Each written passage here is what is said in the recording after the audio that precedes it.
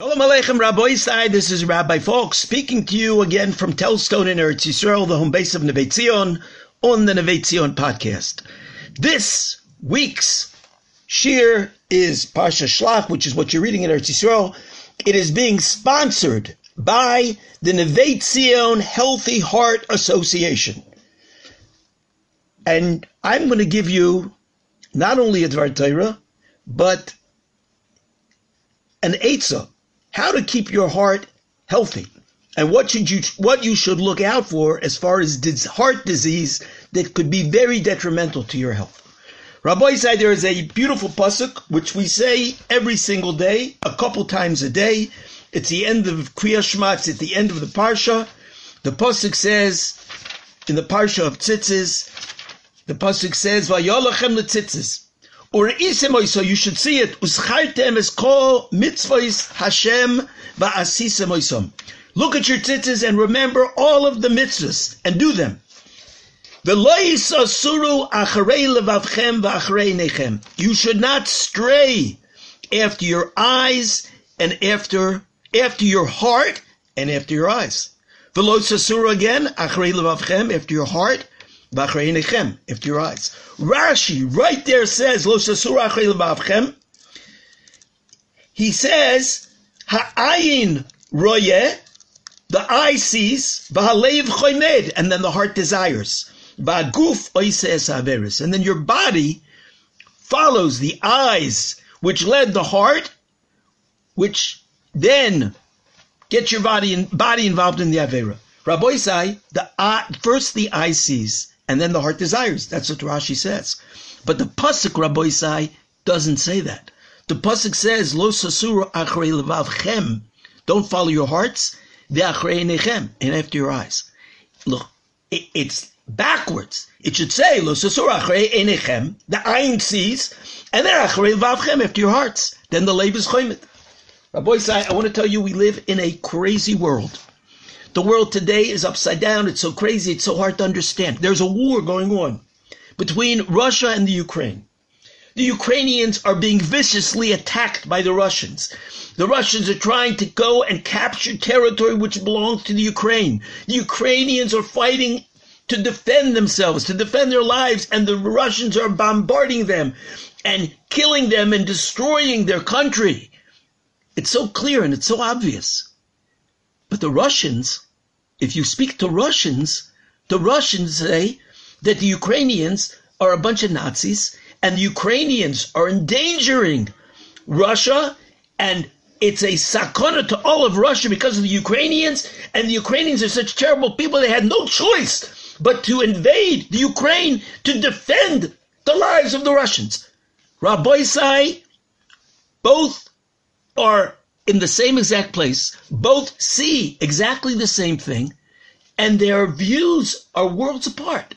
The Russians see the Ukrainians as being a bunch of murderers and Nazis. The Ukrainians say the Russians are a bunch of murderers and Nazis, and they both honestly believe what they say. They believe it. You speak to Russians, they say the Ukrainians are terrible. You speak Ukrainians, the Russians are terrible. Rabbi say you listen to the news. You turn on CNN, and you hear one story. And then you turn on Fox News, and the same thing. You hear a totally different story. The reporters from CNN are watching the same exact event that the reporters from Fox News are watching. But they see it totally differently. It's almost like they're not sitting at the same table. They're not watching the same event unfold. They see it so differently. Rabbi, I want to tell you a meridic story. I heard this story years ago. And I just saw it again. I saw it again in the beautiful sefer of Reb Shimshon Pinkus, Tiferet Shimshon. Reb Shimshon Pinkus says that Reb Eliezer Silver was from the chief rabbis in America. He was a tremendous gadol. After the Second World War, he went to Europe with the Vad Hatzalah to save Jews, the remnants of from the camps. And he went through camps. He met there a Rav. And when he went in, Reb Eliezer Silver tried to be Makarev them to Yiddishkeit. He came into a certain camp, and there was a Rav there, and there was a person in that camp, a survivor, who would not have anything to do with Yiddishkeit. And the Rav explained to him. He said, I met this person, and I asked him to come daven with us to make a minyan. And the man told me, I will never, ever pick up a siddur. I will never, ever daven. I will never, ever go to a minyan. I will never have anything to do with Yiddishkeit. Nothing to do with Judaism. The Rav asked him, why? He said, what I saw during the Holocaust. He said, there was a person in the camp with me who had a siddur. He had smuggled a siddur into the camp. And this person was such a disgusting person. He rented out that siddur to Jews who wanted to daven.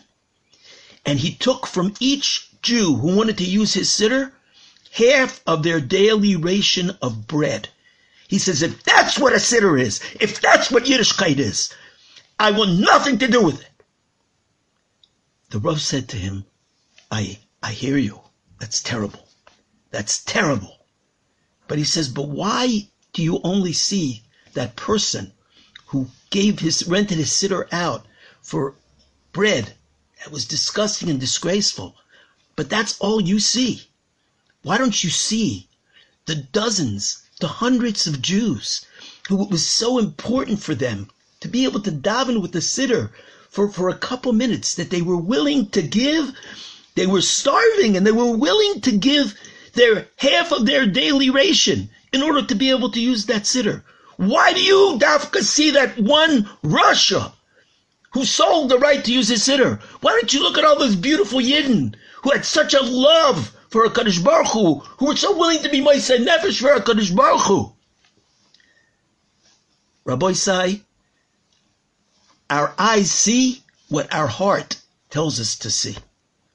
If our heart sees good, our eyes see good. If our heart sees bad, our eyes see bad.